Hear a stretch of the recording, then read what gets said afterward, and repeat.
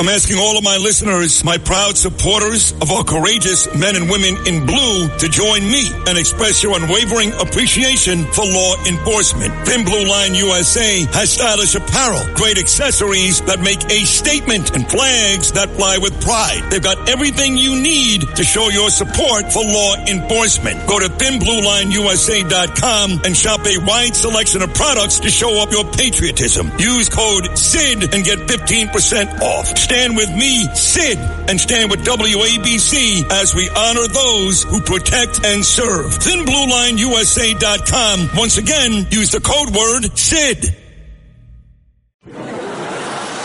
Now, it's time to beat Bernie. It's time to beat Bernie. Sponsored by Fearless Boilers and Pavilion Tankless Water Heaters. You think you can beat Bernie? Good luck. It's time to beat Bernie. Had a major development in the fake Sid Instagram page, and you can't make it up. When you know what's going on today and you know about other countries and other governments, when we tell you good investigative reporting by Lisa Ganji and a few others, when we tell you where this page is from and who is in charge of this page, you're just not going, well, you are going to believe it. We'll get to that after the game. Jeremy is in New York City. He's a financial advisor. Good morning, Jeremy. How are you, pal? Well, you can tell us. I mean, I can't sit here and keep waiting. Come on. You have to keep waiting. I got to tell Bernie he's going to fall to the floor in laughter. You can't even make it up. How's business these days, by the way? Folks still have money? They need financial advisors? Nah. It's all, just Bitcoin. That's all I do. 100% Bitcoin. The Bitcoin, it's unbelievable. Bitcoin. NFT. No. Oh, you're not? Okay. Because the mayor actually got paid for something recently with Bitcoin. You did see that, obviously.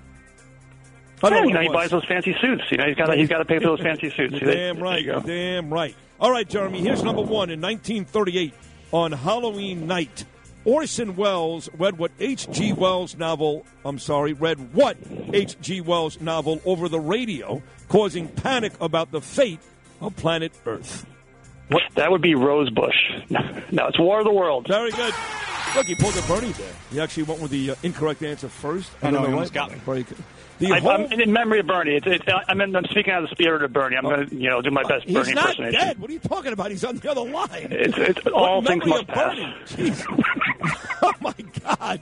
Number two, the home of Honolulu and the site of Pearl Harbor, about 2/3 of Hawaii's population lives on what island? That would be, I should know. I mean, too late. It's not gosh. Wrong, it's two-legged back of Anthony. Oahu. Yeah. Number three, what movie is loosely based on the Jamaican bobsled team's involvement in the 1988 Winter Olympics? That would be Cool Runnings, man. Very good. Following Johnny Carson's retirement in 1992, who took his place as host of The Tonight Show? Oh, gosh.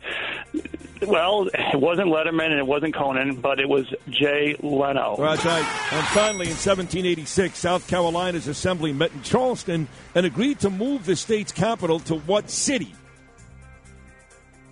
That would be, it's not Myrtle Beach. It's going to be Charlotte. Incorrect. Charlotte is in North Carolina. It's Columbia. That's the answer. Columbia, that's right. 3 out of 5. It's not bad, Jeremy. Let's put Jeremy on hold. Did a good job. He's a kind of a funny guy, too. He got 3 out of 5 correct. That brings us to the champ himself, Bernard McGurk. Bernie, good morning, pal. What's up, Sidney? You ready to go, brother? I think so. All right, then. In 1938, on Halloween night, Orson Welles read what H.G. Wells novel over the radio, causing panic about the fate of planet Earth? Grapes of Wrath. No, it was War of the Worlds. Both you guys both did the same thing. He didn't go with Grapes of Wrath, though. He went with Rosebush. Number 2, the home of Honolulu and the site of Pearl Harbor. About 2/3 of Hawaii's population lives on what island? That would be Oahu. Yeah, very good. What movie is loosely based on the Jamaican bobsled team's involvement in the 1988 Winter Olympics? Oh, boy. What movie? Let's see. Harry Potter. Not a bad guess.